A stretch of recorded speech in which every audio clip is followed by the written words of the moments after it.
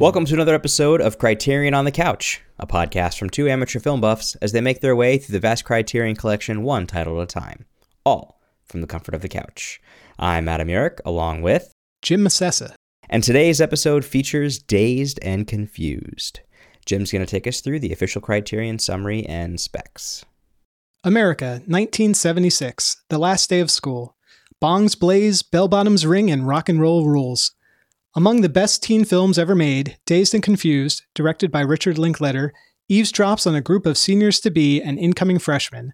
A launching pad for a number of future stars, Linklater's first studio effort also features endlessly quotable dialogue and a blasting stadium-ready soundtrack. Sidestepping nostalgia, Dazed and Confused is less about the best years of our lives than the boredom, angst, and excitement of teenagers waiting for something to happen. This movie came out in 1993. I believe last year was they had a special 25th anniversary. It's 102 minutes long. It's in color, 5.1 surround sound, 1.85 to 1 aspect ratio. This is on Blu-ray. And if you're following the numbers at home, this is Criterion number 336. Yeah, I think this is the third high school movie we've done. We did Election and we did The Breakfast Club. So I think that's 3. I don't know if we did another one that I'm forgetting. Yeah, that might be it. But it's the second movie in a row with Ben Affleck. That's true. Yeah. We weren't really thinking about last episode. I mean, or maybe we were. Maybe that was subconscious, and that's why we picked this one. Maybe. It just felt like a decent movie to do. Get a movie there. Another movie in the 90s. Yep. Armageddon was 2001. Was it? Yeah. No, it was 98, wasn't it?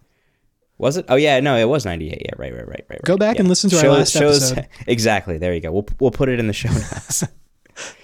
Yeah, so Richard Linklater, who, this is probably, for sure, it's his breakout film. Yeah. He had done a movie before that called Slacker, which was okay, didn't really do much. And this movie, too, was not pretty much not a bomb at the box office, but it didn't really get much distribution at all. It kind of, after it was made, I think the studio just kind of didn't really put the type of push behind it that had been expected, and it only went out to a handful of theaters. And it was really getting played at a lot of colleges and theaters late at night would just run the movie all night long during the summers and stuff like that kind of got its cult following. Yeah. I know specifically one guy that I work with who was in college when this movie came out. He was saying that he kind of got into it when it was being played at the school theater and stuff like that, and it became a big popular movie. Also at the same time because he felt he was kind of in the same state that all the characters kind of were from a intoxication perspective as well. Yeah, that guy sounds pretty cool. He must be quite the guy to hang out with. It's not you, Jim, in case that's what you were thinking. Yeah, It wasn't you.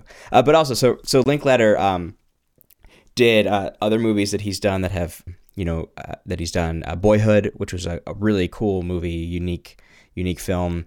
And he did the Before Sunrise trilogy. I think it's called the first movie's called Before Sunrise. I don't know if the trilogy's called something else, but it's Before Sunrise, After Sunset. I think it's just called the Before trilogy. Yeah, the Before trilogy. Okay.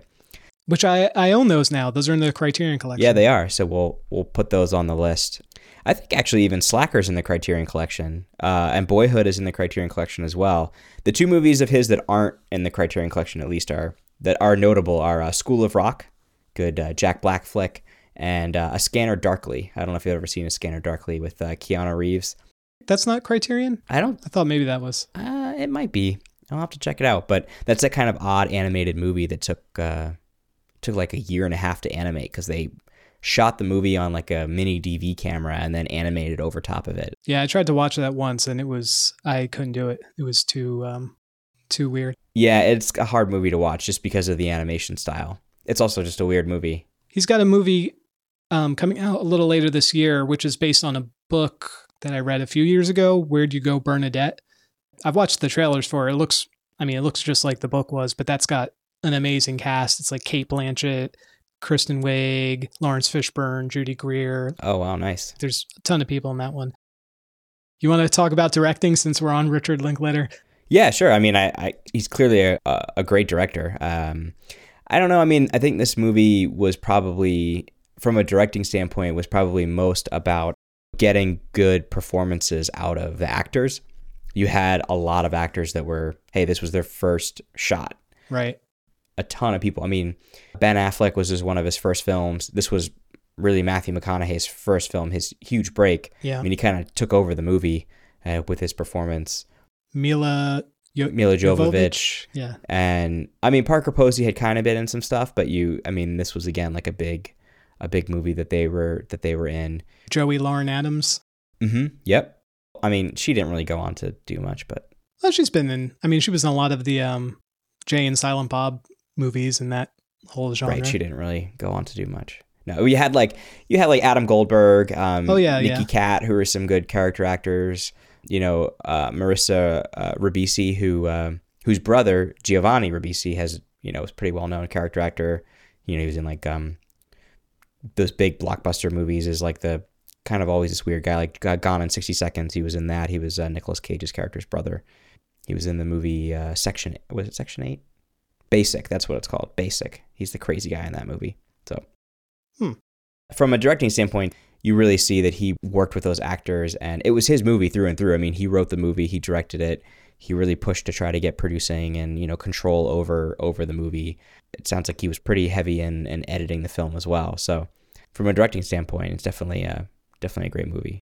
So I watched the whole movie regularly, and then I went back and watched the director's cut, which I don't think not the director's cut, the director's commentary, I guess, which I don't normally do, but it was actually pretty interesting. He talked about a lot of the shots and how much of a struggle it was to get a lot of this. It really sounded like it was a big fight with the studio to get the vision that he wanted. And there's actually an article that The Guardian just put out.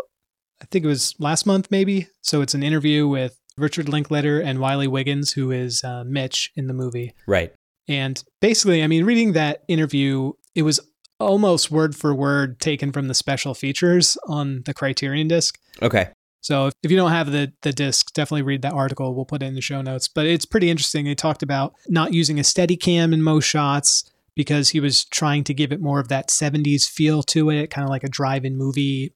He talked about how when he was first picking the cast, he made mixtapes for everybody of the music that he thought their characters would listen to so that could help get them in the mood and in the right mindset to be that character.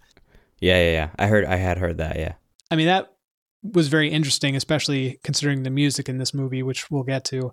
But he also said that some of the actors weren't really vibing well, and he named Sean Andrews, who plays Pickford, and I guess Pickford was supposed to have a much bigger part, and because he wasn't getting along with some of the cast members, or Linklater said vibing. Anyway, that's when he really started beefing up Matthew McConaughey's role and gave him more to do in the movie. So I guess some of those scenes were supposed to be Pickford's, and he had to switch them. Yeah, I had heard that too. I mean, the plot of the movie, of course, is that it's the last day of school, 1976, and you're kind of introduced to some of these characters, and you're introduced to Pink. He's the quarterback for the football team. Doesn't really look very much like a football player, but no. He's given this letter that he has to sign that commits to saying that he's not going to do drugs. His teammates are all like, yeah, just do it, bud. Like, whatever, sign the thing. And for whatever reason, he really decides it's not something that he wants to do. So there's kind of that like C plot running throughout the film where they're always trying to like make sure he signs it and kind of get that thing. But I feel like the other aspect of this movie is just this obsession with hazing the, incoming freshmen. Oh, yeah. Which, almost sadistically in a way.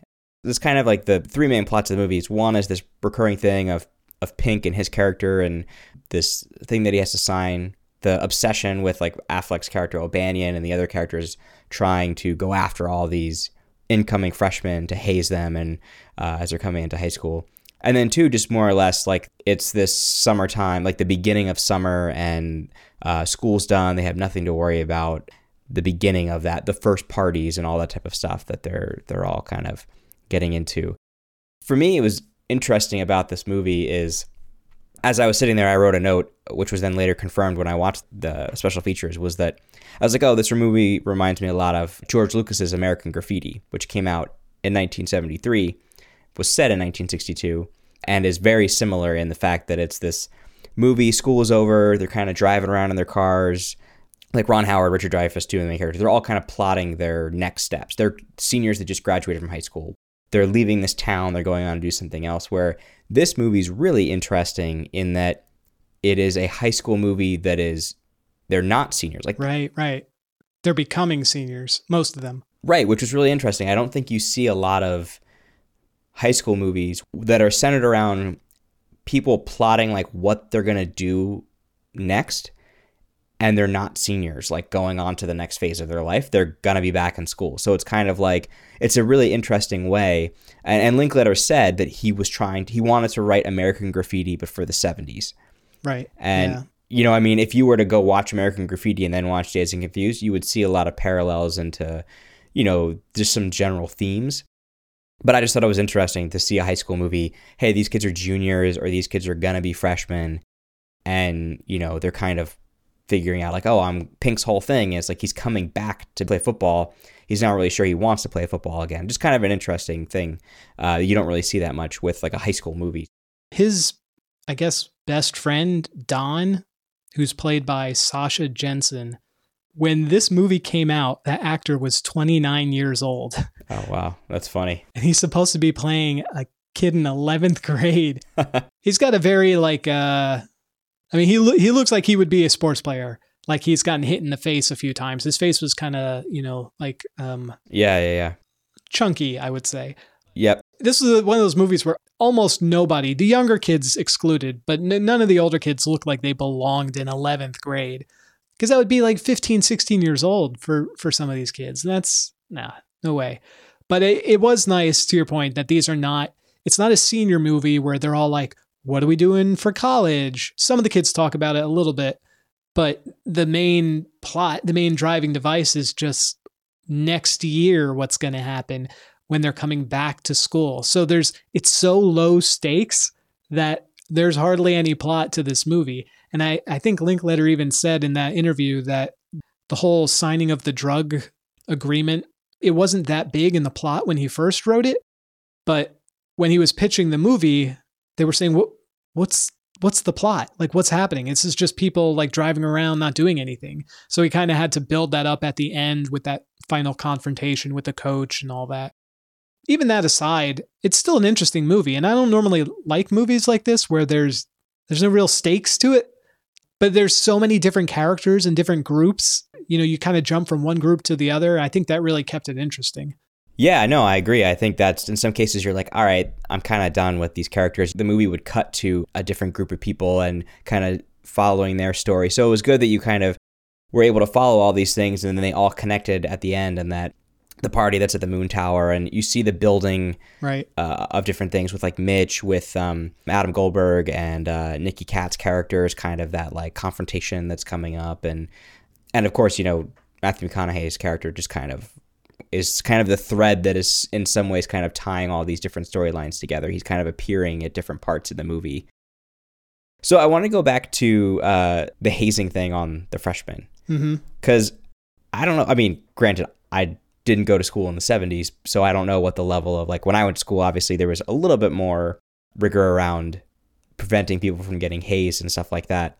But like the paddling, I don't even get that. To me, that feels very much like a Revenge of the Nerds, 1970s fraternity type initiation than just chasing down freshmen and beating the crap out of them with custom wooden paddles that they all have and like love, and they like paint their little things on them. It's just kind of crazy. And of course, I mean, Affleck does an amazing job playing like that over the top villain in O'Banion. I don't know if he's ever really played a villain much in his career, but he does a pretty solid job in this movie.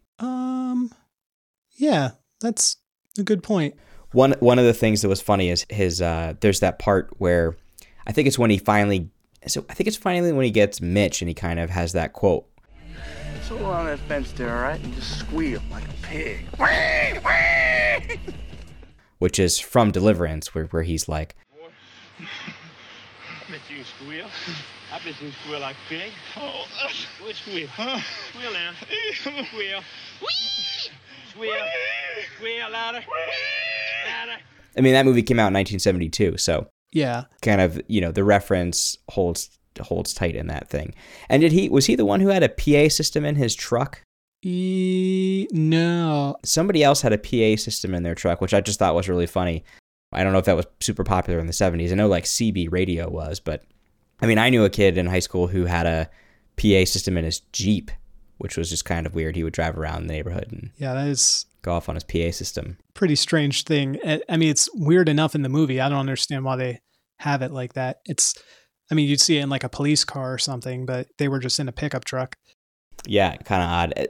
And then the dichotomy between the hazing, the girls versus the boys get the crap beat out of them and paddled, and the girls have to lay on the ground and get ketchup and mustard and stuff poured all over them. It was just sort of a weird... Right.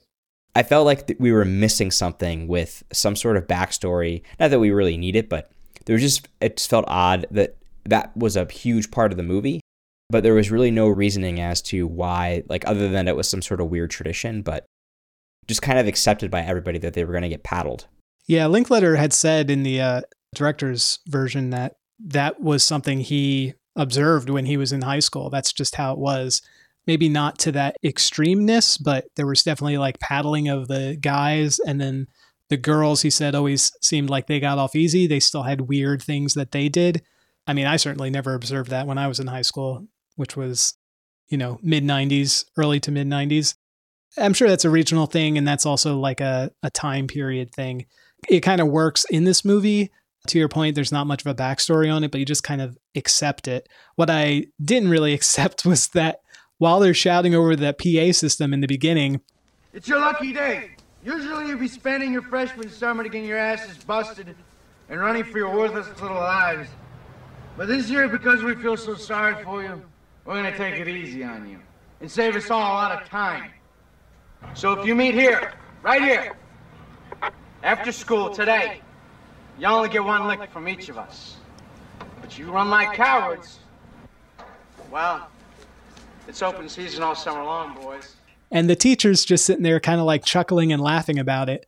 He's sitting at his desk like he hears everything, but he doesn't care. That was really funny. None of this would happen today. All those teachers would be fired for, knowingly. So all those kids would have gotten arrested. It was just, just kind of a crazy thing. I think a lot of that is not just to show like these guys being like mean or trying to beat up these kids, but it's showing how boring of a town and how sad these older guys' lives are. They're literally wasting their Friday night hanging out at a Little League game just to try to paddle one kid. That scene was crazy. Which they do for like a minute, and then they're like, all right, let's go find like a party or go to that bar. That's a really good point, because this movie took place in Texas, like outside of Austin, Texas, which I think if you watch any type of high school movie that takes place in Texas, it's clear, or small towns, really. That's the kind of stuff. Friday Night Lights is the television series kind of showed that a lot, where there was just, all that's there was football. So that's what they focused on, and, just kind of the random crap that they would do outside of that. But yeah, I mean, it's really, oh, hey, we're just going to go get a bunch of beers and go hang out at the Moon Tower, and there's going to be a big party. And Matthew McConaughey's character, Wooderson, definitely embodies that small town. I don't really have anything else to do. I'm going to come back and, hang out at the high school, and creepily just kind of goes after the high school girls. I think the line he has where he's like, that's what I love about these high school girls, man. I get older, they stay the same age. Yes, they do. Yes, they do. Yeah, that's one of his classic lines, which, not so great. Let's officially transition to the acting here, since we've kind of been talking about that for a while. I feel like for a first role, Matthew McConaughey was great in this. And some of those lines that he did, I think that the all right was improvised. He had said that he based the character off of his older brother. That nice. Wooderson, the way he walked, the way he talked, just his mannerisms and everything, he was like, that was my older brother through and through. But yeah, I mean, he stole the show. Like, yeah, And I think that's why as they were watching him perform, they knew they were watching a breakout performance. And I mean, he went on. I think he did a couple smaller roles, where he wasn't the main character. I think he was in like the Disney movie Angels in the Outfield. That was like his next like biggest role.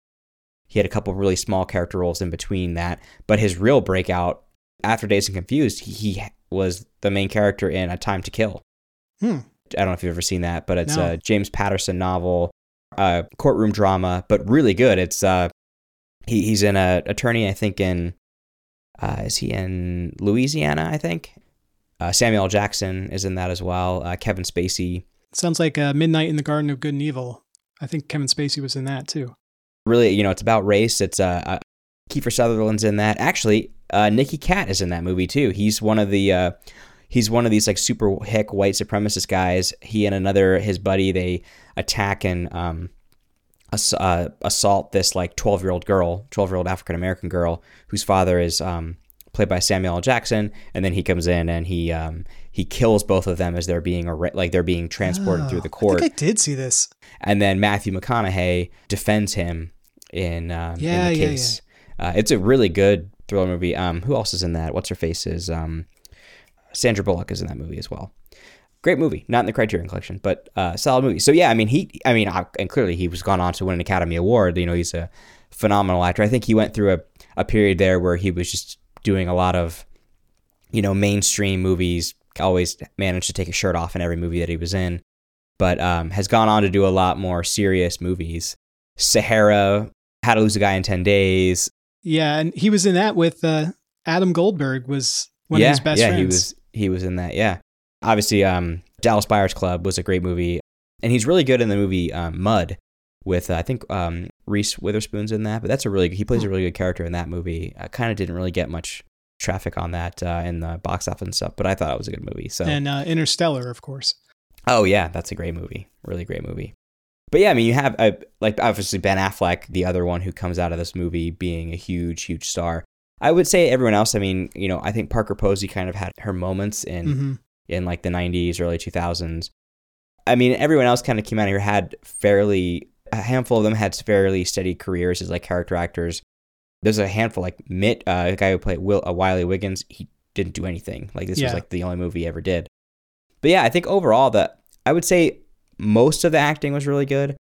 I didn't think Wiley Wiggins was great at all. There was a scene where he's, I think, talking to the one girl, and he's like constantly grabbing his nose, and I'm just watching that scene being like, oh my gosh, this acting is terrible. Like, couldn't they have used another take or something? Because this was just horrible like performance on that one scene. But it's tough when you have Ben Affleck's way over the top O'Banion villain, and you have Matthew McConaughey, who's like the guy you just, every time he's on the screen, you're just like, oh yeah, he's back again. Right. So Jason London, who was Pink, he was in the Aerosmith videos for Crazy and Amazing, which is another connection to Armageddon from last episode. Yeah, there's a decent amount of Aerosmith. I mean, Sweet Emotion starts. Wasn't there another song, Aerosmith song in this? We'll get to that. Or was it just Sweet Emotion? You get to that. Get to music later. One other actor, Slater, the kind of stoner kid, Rory Cochrane. I don't know how much else he's been in, but I think his bigger role was then in Empire Records. And then one other person that I didn't even spot in this movie. I mean, I guess I saw them, but you can't really see their face. But on the director's cut, there's a scene where it's the quote you were saying before, where McConaughey is talking about they keep staying the same age, and they're standing outside of the bar along a wall as the girls walk past. The girl who walks past him that he says that line about is Renee Zellweger. Is it really? She has no other part in this movie, but Linklater said that was her. Oh, wow. Yeah. I mean, I can you tell that it's her? I didn't go back. No, and I don't think she's even on the credits because she might have been in the full movie credits. She's not on IMDb. Oh, then she probably didn't get credited because they would even list her on the movie on IMDb as uncredited. Yeah. I mean, I doubt this movie affected her. I mean, maybe it helped her get another role just because it was on her resume. Yeah, she might have gotten her SAG card. Yeah. But Ben Affleck, I didn't like his character in this movie, but I think he played that character very well. He's such a jerk. I mean, even his like quote friends don't really seem to like him that much. The scene kind of midway, or maybe a little more than midway through the movie, where the geeky kids finally get revenge on him and dump the paint on his head. Yeah, that was great. Everybody, including his friends, are laughing at him as he like skulks away. And that was also done they only had one shot to do that because he's covered in paint. It was the first shot they did. It hits his head. It kind of pauses. He looks up, dumps on him, stomps away to his car, and that's the shot they used. Oh, not yet. Oh, it's getting warmer. What the? Remember me, you pig?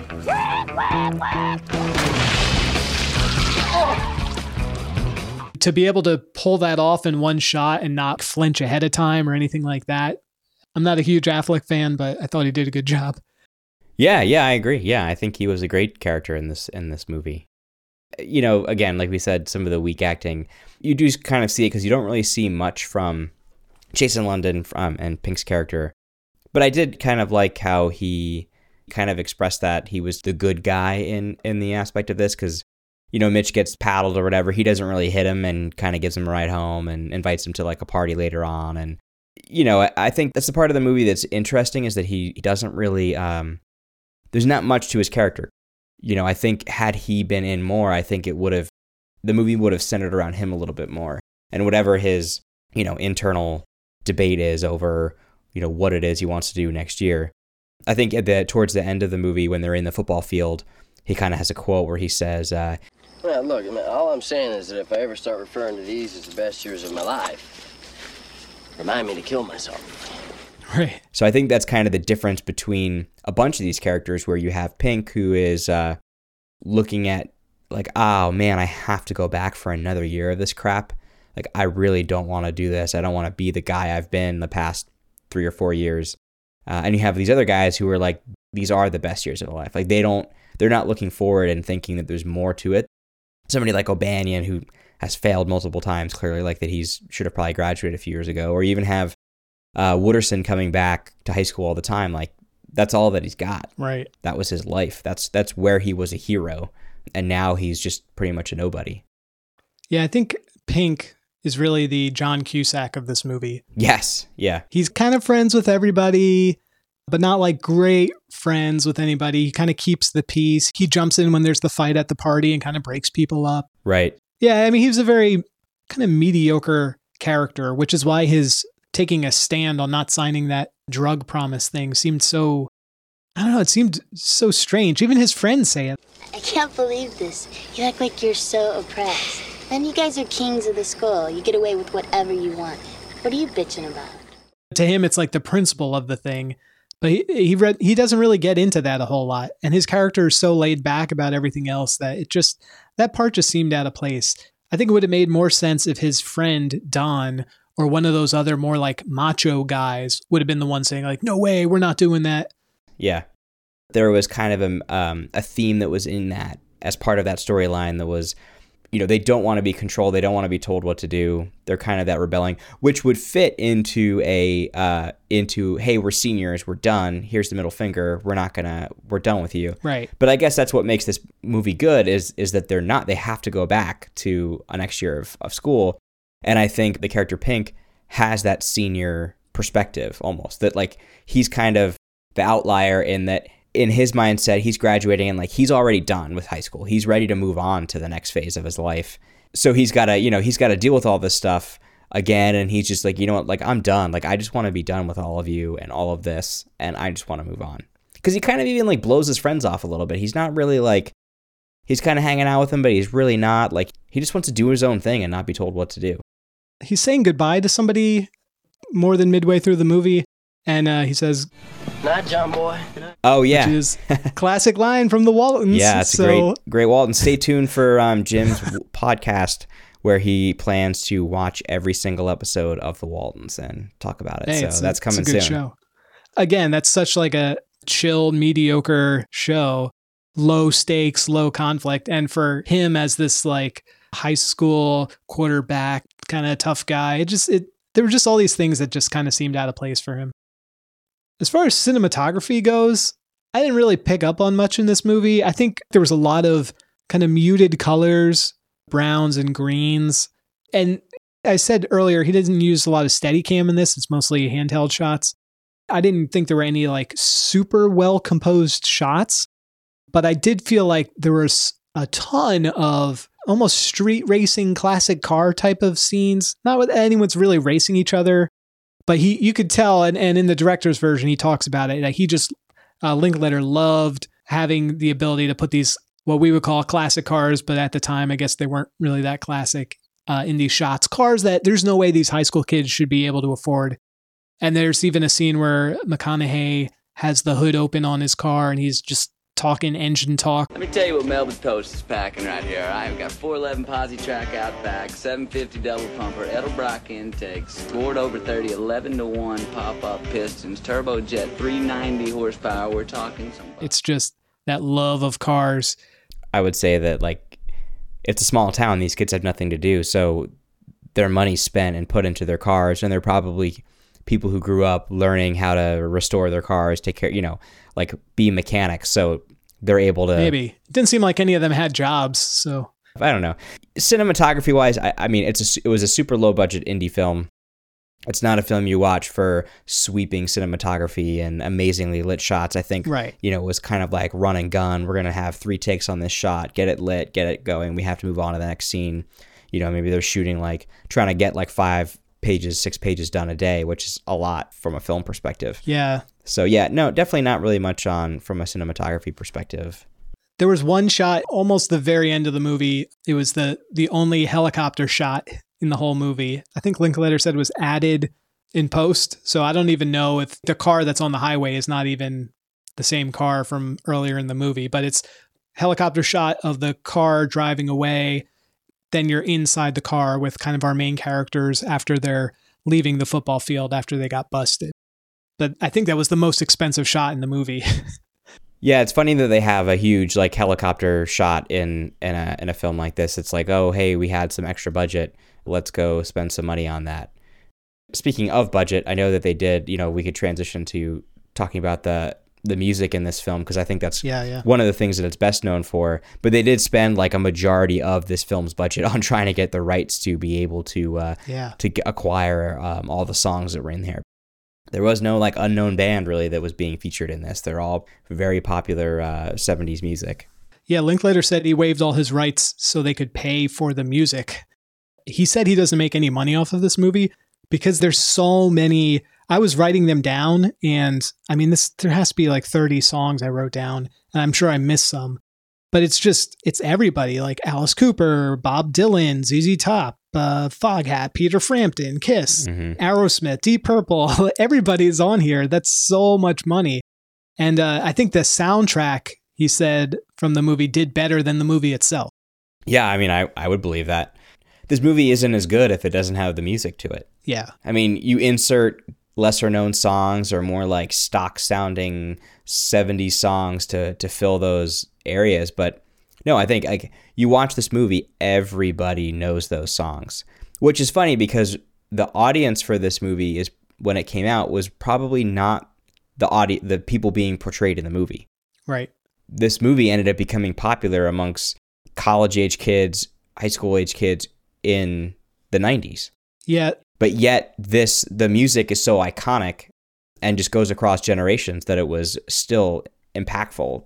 That was one of the things he said that he fought with the studio over, is that they wanted to just use modern music, like 90s songs, on top of the movie. And he said, no, it's got to be the 70s music. That's the whole point of doing this, is to have it be that time period. Yep. Which is like American Graffiti too. You compare these two movies pretty closely, but the soundtrack in that movie is huge as well. The only song I think that was not a popular song was the song that Milla Jovovich was playing on the guitar at the party, and it was one of her own songs, a song on one of her albums. Watch them fly.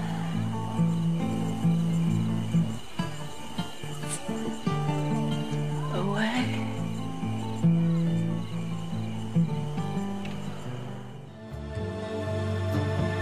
Watch them fly away. Watch them fly away.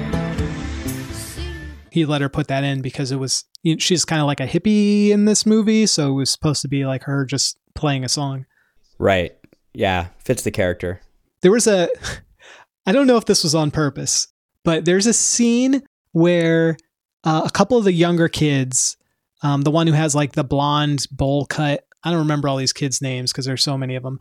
It's a nighttime shot. They had gotten like caught by the older guys and like paddled, and they're walking down the middle of a road, kind of talking about it. And one of them has an empty bottle in his hand, and he just like tosses it up in the air behind him, and it shatters on the road, and all three kids start running. And as they start running, the song Fox on the Run starts playing. Idiot flunks his senior year so he can be a dick 2 years in a row? Is that legal? Damn you, Carl!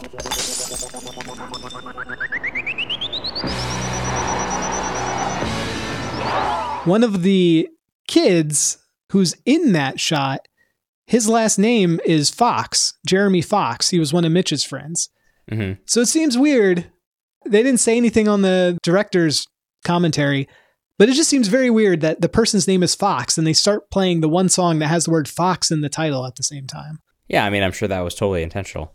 The other thing I thought was strange about the music was that there was no Led Zeppelin. I imagine that was like probably way too expensive. Linkletter was saying they weren't letting anybody use their music for any type of, movie or commercials or anything. Yeah, that makes sense. He said he did get Jimmy Page's permission, but Robert Plant would not sign off on it. Mm. He didn't mention this at all, but the name of the movie is Dazed and Confused, and Led Zeppelin has a song called Dazed and Confused. Yeah. And I was wondering if that was maybe supposed to be the theme of the movie and they just couldn't get it. I imagine it probably was. And I mean, the title is so good. It kind of sums up the movie really, really well. Yeah, it really does. It's a shame that couldn't be like the theme. I mean, the song isn't that great. I don't know if it really would add much to the movie, but they have so many other songs. It's an amazing soundtrack. Oh yeah, I mean it's probably one of the best movie soundtracks that there is. I mean, we did one of the first movies we did was The Big Chill, which again I think that movie in a way kind of defined the movie soundtrack using lots of popular music. And also in Dazed and Confused, there's not a lot of instances in which the characters are interacting or kind of hearing the song being played. Right. In some scenes it is. There's a few on the there's a few car scenes. stereo or something. Right. And in The Big Chill, the songs kind of, the characters are singing along to them, or it's kind of like moving the plot along a bit. And was done in an interesting way where that movie takes place, years after the music that's being played in the movie, because it's all the music that they're going back to and thinking about. And I think that's what helps with this, because, if you're watching this movie, if you're watching Dazed and Confused and you went to high school in the 70s, this music is going to bring a smile to your face. It's going to get you to engage with the movie more because it was the soundtrack of your high school age. Yeah. So from a Criterion Collection perspective, I know we try to always talk about like, oh, why do we think this film is in the Criterion Collection? Honestly, I do think it's an iconic, it's a cult film. Mm-hmm. It's probably the definition of what Criterion Collection movies really are. It's this movie that studios kind of pushed aside and they didn't really do much with it, and it's kind of just lived on as this movie that was on television all the time, or movie that played in theaters in the 90s, and it's definitely done better on DVD and years after that it came out than it did initially when it was released. Being able to kind of put it together and keep it in this moment, and also be a way to, you have kind of a time capsule where you could go back and look at all these actors whose careers skyrocketed after this and really see really, really where they went. And I think Linkletter, it seems like he's almost like a Wes Anderson as far as Criterion's concerned. They have several of his movies. So I think everything you said about this movie, I agree with. I think that's the majority of the reasons that this particular movie is in. It does seem like they enjoy his movies as a director. And I feel like a lot of his movies have similar themes to them. So that could be the style and the theme that they look for in a movie. Yeah, for sure. And I do think, again, it's in a genre type of movie. It's, I wouldn't necessarily classify it as like a stoner film. No. I mean, I think it gets that reputation. Granted, they're definitely smoking pot a lot in the movie, but I think you get it a lot from like Matthew McConaughey's character. I think he kind of portrays that like, I'm the stone dude kind of just like going along with everything. And he but probably it's- drinks more than he smokes. Yeah, exactly. And I definitely think it's a great iconic high school movie. You know, we talked about it earlier, just that idea that it's unique in that it's the majority of these kids are going back to school that next year. And I think that's kind of the theme that's there. You know, Wooderson says his speech when they're on the football field is probably best sums up the movie and kind of talks about that piece of paper, the contract for not doing drugs that Pink has to sign that he's still debating about. And they're all sitting there and Wooderson's like, Man, it's the same bullshit they tried to pull in my day. You know, if it ain't that piece of paper, some other choice they're gonna try and make for you. You gotta do what Randall Pink Floyd wants to do, man. And let me tell you this, the older you do get, the more rules are gonna try to get you to follow. You just gotta keep living, man. Livin. Do you think he was referring or supposed to be referring to like Vietnam there? yeah, I mean, it could be referring to lots of stuff. I think it's also his perspective in that, you know, you're in high school, man. Like, wait till you get out of high school and you get into the real world. It's just things you got to sign after things you got to sign, rules you got to follow. It's just the way that, you know, just the way that the world is. If you got an opportunity to push back against the man, then you should push back against the man and revolt and just go on with your life. Wooderson's just, you know, he's definitely Livin. He's just like a huge slacker who hangs out of high school and picks up like, you know, teenage girls. Cynthia, who doesn't have a whole lot of lines in the movie, she says, Because if we're all gonna die anyway, shouldn't we be enjoying ourselves now? You know, I'd like to quit thinking of the present, like right now, as some minor, insignificant preamble to something else. And then later, Don, who's Pink's friend, says, Well, all I'm saying is I just want to look back and say that I did it the best I could while I was stuck in this place. Had as much fun as I could when I was stuck in this place. Played as hard as I could when I was stuck in this place. I mean, he's basically just saying he wants to look back and say he had the best time he could while they're in this period of their life when what else is there to do. I think that's where that quote I mentioned earlier from Pink, where he says, if I refer to these as the best years of my life, I'll kill myself. Yeah. Which is funny because I think we all know, you know, when you were in high school, you probably could be there and look around at your classmates and be like, that guy is going to be one of those people who never stops talking about what happened at high school or comes back to watch the football games and the basketball games. Oh, yeah. You know, 20 years later, they're still the one. We had that when I was in high school. There were kids that, yeah. I mean, they would come back. I was in the, I believe we've mentioned this before, I was in the band, but there were kids that had graduated years before that just would come back every year and just hang out like while we would be doing practices and going to football games. And it's like, don't you have like other places to be, man? Like, I don't know. I don't think I ever, from the year I graduated, I don't think I ever went back for a single game, homecoming, any of that. Like, it's high school. Yeah, I agree. Yeah. I mean, I went back a few times, but my brother was 3 years younger than me, so he was going to the high school.